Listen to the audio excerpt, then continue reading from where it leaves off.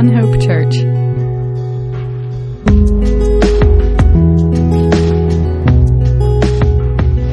All right, good morning, good morning. That's what we're talking about. Get a little bit of excitement here. So last week was Mother's Day. Another shout out for all the moms. Yes, indeed. And I preached a really long time to give our moms a chance at greater sanctification, along with some dads in the cars too. So that's a little joke from people are going to give me a hard time about that, which I appreciate. Always going to appreciate giving a hard time. But this morning, we're not going to go too far. We're just in John chapter 12. We're just going to hit the first 11 verses. I'm going to try to save the next marathon message for Father's Day. So go ahead and plan to bring a lunch with you that day and be ready. So we'll just plan on that. It's funny because at that same time that we were joking about that, a friend of mine posted about the length of services that, he did a survey. How long do people want the messages to be as part of the Sunday, morning service? And there's a percentage, it's like a bell curve. There's some of you, a very small percentage of you that prefer like 15 minutes or less. And then there's about the same number, about 12% of you prefer an hour or more. And I tend to try to help out those folks sometimes. But then there's the middle, the 20 to 40 minute range is kind of what the majority of people prefer. It's also interesting that about 50% of people say that the preaching at their church does not match their preference. So I guess it's not the biggest deal in the world. But love you all this morning. John chapter 12, the first 11 verses. Let's pray and then we'll read 1 through 8. So Heavenly Father, we come to you now. We thank you for your love and your goodness to us. Thank you for the opportunity that we have to worship you in spirit and in truth. Thank you for your love and your goodness to us, God. Help us this morning just to live for you and to honor you and to seek that each and every day of our lives. Lord, thank you for your word. Jesus, you are worthy of all honor and praise. Thank you for the privilege to know you and worship you this morning. In your precious name, Jesus, we pray. Amen. So it said, Jesus, therefore 6 days before the Passover, came to Bethany where Lazarus was, whom Jesus had raised from the dead. And so if you remember from last week, we looked at this event where Lazarus was sick. They sent word for Jesus to come and help. Jesus intentionally waits so that Lazarus will die so that he can raise him from the dead, so that he can show to his disciples that he is who he says he is, that he does have all authority and power. And then where we finished off in chapter 11, it says he goes back kind of into the desert. It's not too far from the Passover. And now he is, in chapter 12, he is back in Bethany where he was before. And it says in verse 2, so they made him a supper there, and Martha was serving, but Lazarus was one of those reclining at the table with him. Mary then took a pound of very costly perfume of pure nard and anointed the feet of Jesus and wiped his feet with her hair, and the house was filled with the fragrance of the perfume. But Judas Iscariot, one of his disciples who was intending to betray him, said, "Why was this perfume not sold for 300 denarii and given to poor people?" And he said this not because he was concerned about the poor, because he was a thief. And as he had the money box, he used to pilfer what was put into it. Therefore Jesus said, "Let her alone, so that she may keep it for the day of my burial. For you always have the poor with you, but you do not always have me." And so, again, we have this scene, and we have our major characters. Of course, Jesus is the center of the Scripture and of all of history. And then we have Lazarus and his sisters, Mary and Martha. And then we have Judas Iscariot, the one who would betray Jesus for 30 pieces of silver. But you have this scene. We know from the book of Mark that they're actually not in Lazarus and the family home of Lazarus, Mary, and Martha. They're in the house of Simon the leper. And apparently, Jesus, this is someone whom Jesus had healed, but he's still referred to as Simon the leper because he had leprosy. And then, there needs to be a distinction between that Simon and Simon Peter, and as we see in the scripture, just like today, we have multiple people with the same name. You say, "Hey, I was talking to John," and if you both have mutual friends, a bunch of mutual friends that are named John, you're going to say, "Which John?" Right? Which Mark? Which Jenny? Which Susie? That sort of thing. And even with Mary, here we have multiple Marys in the scripture. You have Mary, the mother of Jesus. You have Mary Magdalene. You have Mary of Mary, Martha, and Lazarus. You have the other Mary. You have Mary, the wife of Cleopas. You've got a lot of Marys, and as you're reading, sometimes you can get kind of confused on, which Mary is it talking about here? And so again, we're with Mary and Martha and Lazarus, that family unit in the house of Simon the leper. And so Lazarus is there at the table, reclining. He's in good health. And Jesus is there. And then it says Mary comes, and verse 3, it says she took about a pound of a very costly perfume of pure nard and anointed the feet of Jesus and wiped his feet with her hair. And the house was filled with the fragrance of the perfume. That's such a powerful scene. You see Mary's love and care for Jesus, and we're not, completely certain the full sense of how much she knows of what's happening, what's going to be happening in the coming days with his crucifixion and resurrection, what the future holds. But we see her great love. We see her making this extravagant use of a very costly perfume. This nard, this spikenard, came from a rare plant found in the Himalayan mountains. Now, think about what it would have taken to get that perfume.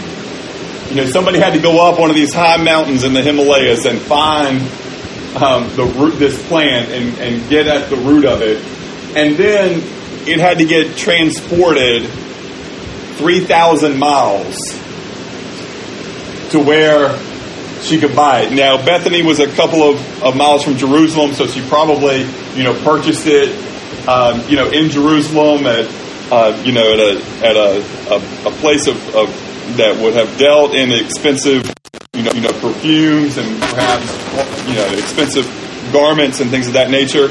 But all of the labor and all of the time that it took to get this spikenard from the Himalayan mountains to Jerusalem, and all the hands are probably transferred. Well, every time it touches somebody's hands, somebody's going to want to make some money off of it, right? And so by the time it makes it to Jerusalem, it's rare, it's expensive, it's hard to get. It's a year's salary, a year's wages for this spikenard that she has. Now, I want you to imagine taking a year's worth of your wages and buying a perfume with it so that you can anoint the feet of Jesus and use your hair to wipe his feet. Imagine yourself in that role. Is that I think the question that it brings for me this morning, and I think to each one of us, is my heart towards Jesus with that type of love and that type of extravagance? Do I love Jesus in that way where that's what I would want to do? Where I would want to give him the best that I had and anoint his feet. And it says the house was filled with the fragrance of the perfume. It's interesting in Scripture, fragrance is important. You go back to the Old Testament and you had the incense, in the temple and the altar. And then we're told in the book of Revelation that, the prayers of God's people, the prayers of the saints are an incense before God. Our prayers give off an aroma for God to enjoy. In Corinthians, it talks about how followers of Jesus are basically a fragrance.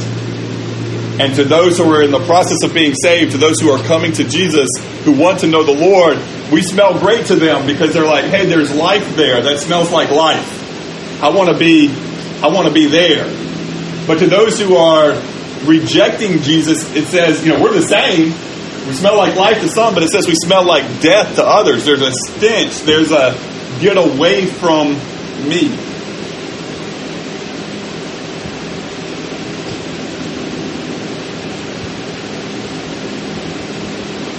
The house was filled with the fragrance of the perfume. But then notice this, Judas Iscariot, who was going to betray Jesus, he makes an accusation. Why wasn't this perfume sold? Why wasn't it sold for a year's wages worth? Why wasn't it sold and, we could have given it to the poor? Now, we know what his motivations were. His motivation wasn't to give it to the poor, or at least not all of it, because he had the money box and he would pocket some of it for himself.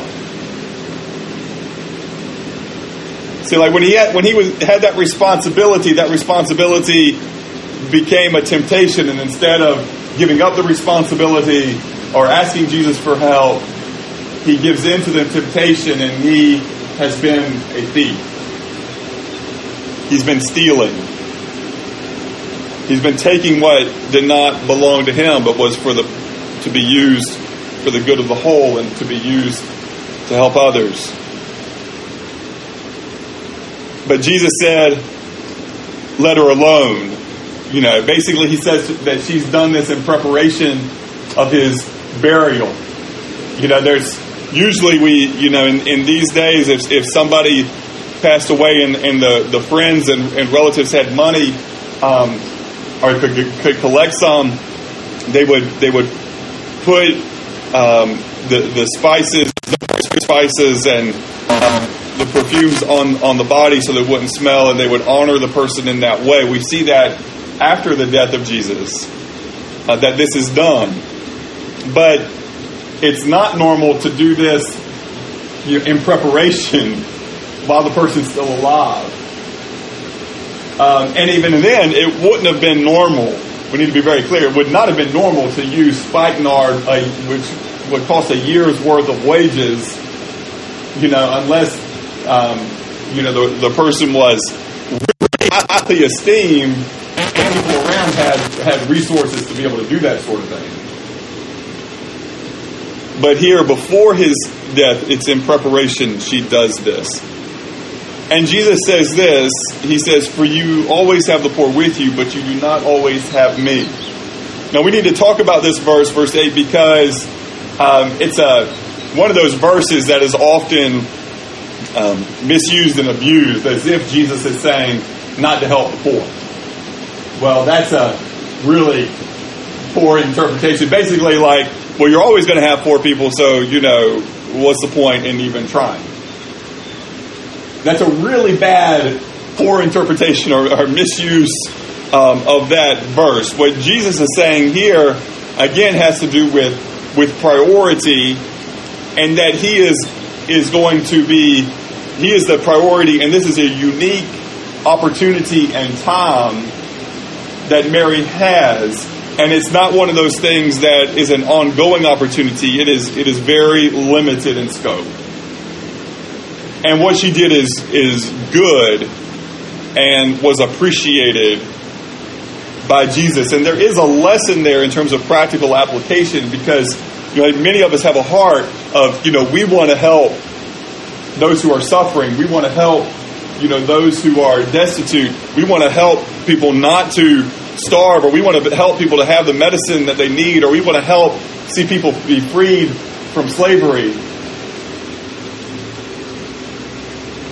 But if we're going to have the power and the wisdom to do such things, we have to be at the feet of Jesus. That's where we start. You want to serve, the world. You want to make a difference with your life for the world. Well, you start at the feet of Jesus. That's the only proper starting point. And that's the place that we need to start every day, is at the feet of Jesus.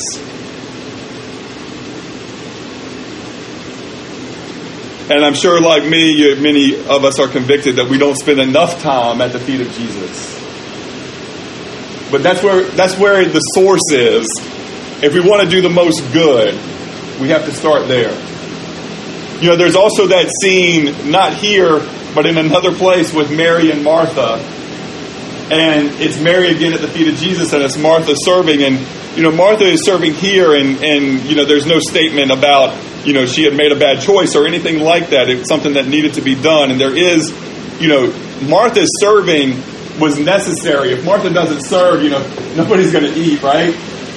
But between these two sisters, I think we get the full picture as we see the different scenes of their different aspects, the different scenes of their life. But the lesson for us is we start at the feet of Jesus so that then we can go and serve. You need to be like Martha before you're be like Mary before you're like Martha. Be at the feet and then go and serve.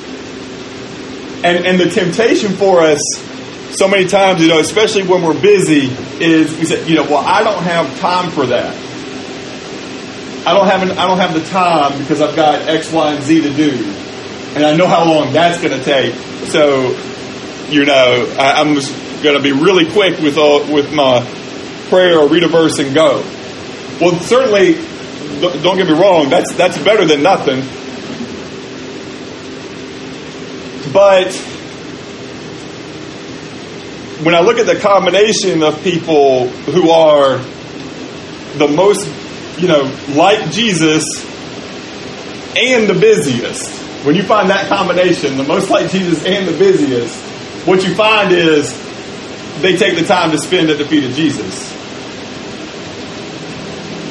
Many of them will tell you, because I'm busy, because I have so much work to do, I have to make sure to start and spend more time at the feet of Jesus.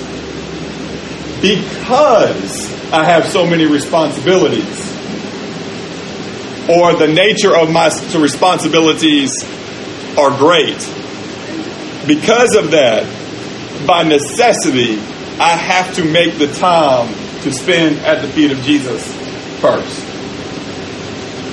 And I have to give at that time and protect that time. We cannot, if we're using busyness as an excuse for a lack of time at the feet of Jesus, we've missed the point, missed the picture, and we've got to change our mindset and our attitude.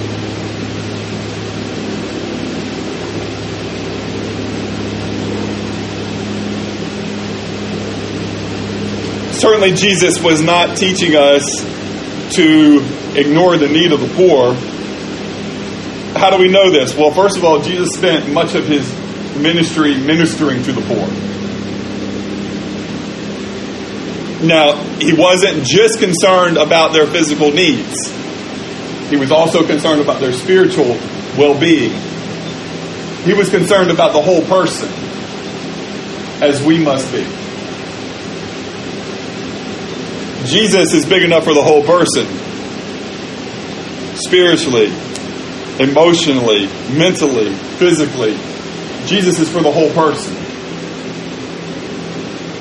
And when we're in His name serving others, we need to care about the whole person. Some people will say, well, we just need to take care of their physical needs. Well, that cheapens the ministry of Jesus. Some people say, well, we only need to be concerned about the spiritual needs. Well, that ignores the pattern of Jesus and how He approached people. We need to be, it's not an either or, it's a all of the above, like the whole person. We need to care about the whole person. But what Jesus is telling us is, His disciples in that instance, is that you are always going to have opportunity to help, but Him being on the earth in human flesh at that time was a limited opportunity. So the reality of it today for us is that just like times of Jesus, here we are 2,000 years later, and there are many poor people. There are many who need help. And as we are dealing with this, unprecedented in some ways, but let's not take that. I don't want to use that word, unprecedented. People have dealt with Spanish flu and all sorts of things in the past, so I don't want to use that word. But for us, in our generation, we haven't had to deal with it at this global, type of level. And there's that tension between, the physical health and what can happen because of the virus, and there's the other tension of what happens when people might die of other things or might literally starve to death with the economies being shut down. Folks, again, keeping things in perspective and giving thanks. If we have some people joining in with us from different parts of the world this morning. But in the United States, most of us, we all have a certain level of safety net. And things have to get real bad for us before any of us are at the risk of starving to death. But still, in so many countries, in so many places around the world, there's a simple equation, and it's if you don't work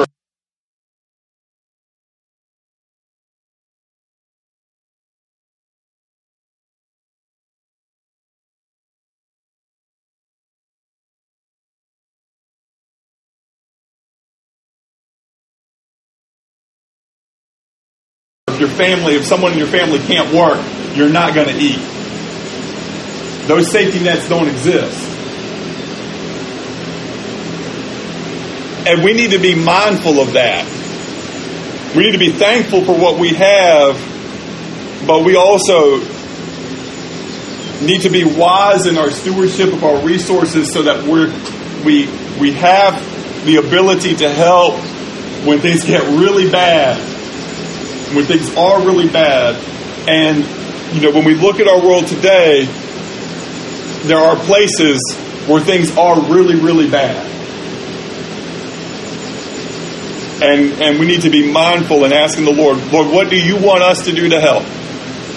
And the amazing thing about the Lord is, the Lord wants us all involved, whether we're just the little boy with 5 loaves and 2 fish, or the widow with 2 mites, or like Mary here with the ability to give a year's wages and still be okay. Whatever your situation is, the Lord looks at the heart. And the Lord cares about our hearts in our generosity. And I think that when the Lord looks at the heart, He is well pleased with the heart of Mary and her expensive perfume. And He is well pleased at the heart of the widow with her 2 small coins. And He is pleased with the heart of the boy who willingly gives up his 2 fish and 5 loaves. But each one, as we have the ability, we should be generous. And the more we have, the more generous we should be.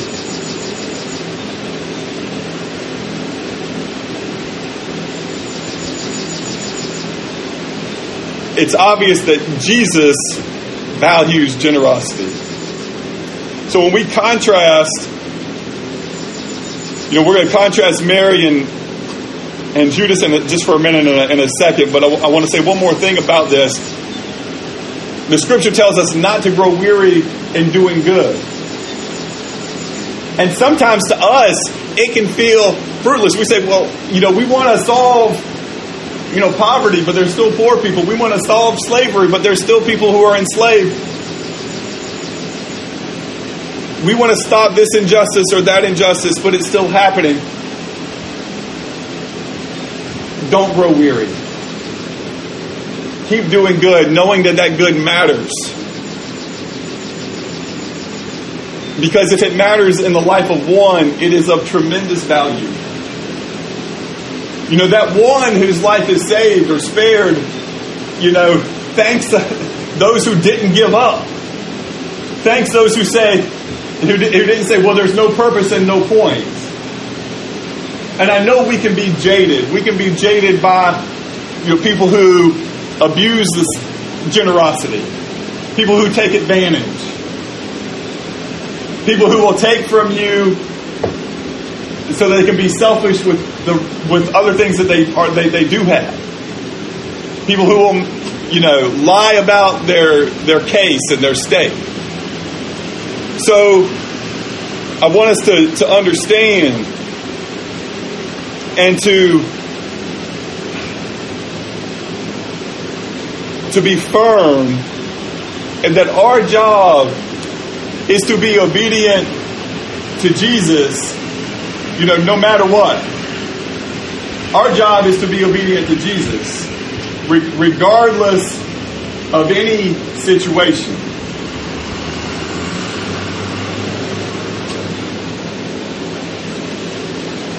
We do the best we can in obedience to Jesus, and that is our role. That is our job. Please don't be at the judgment seat of Christ when it's like, what did you do with the gifts and opportunities that the Lord gave you for God's glory? And say, well, I just got discouraged and I didn't think it would do much good, so I just kind of gave up. Man, none of us want to be at the feet of Jesus saying, I gave up. We want to be at the feet of Jesus saying, I gave everything that I had for your glory. I tried hard, Lord.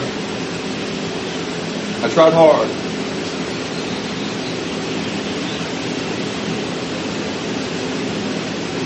In verse 9 it says, a large crowd of the Jews then learned that he was there, and they came. Not for Jesus' sake only, but they might also see Lazarus, whom he raised from the dead. They want to see, is there proof, is there evidence, what Jesus is saying. But the chief priests planned to put Lazarus to death also, because on account of him, many of the Jewish people were going away and were believing in Jesus, meaning that they were leaving the religious system of the Pharisees and they were beginning to follow Jesus. They decided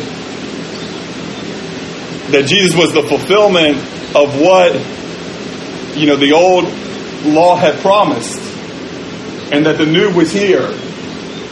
And so they were willing to leave a system that betrayed the purpose of God and betrayed the reality of God just to keep its own self going and maintaining. And they were beginning to follow Jesus. But then Lazarus is now in the crosshairs. It's kind of like, well, what did he do? Well, all he did was get raised from the dead. He got sick and he got raised from the dead. He didn't really have a whole lot to say in all that. But now he's in jeopardy. But I guess for him, he's like, well, I've been dead before. You know? Might as well stick with Jesus. Hey, listen. If you're with Jesus, you've been dead before. You've been separated from God in your trespasses and sins. You were dead in your sins, and now you're alive in Jesus. You were dead before, so to die for Jesus or to die with Jesus, that's okay. That's all right. And so you might put yourself at risk. You might have a price to pay of some kind if you're associated with Jesus, because yes, it's true that the safest place you can be is in the hand of God. And it's also true at the same time that being with Jesus isn't safe.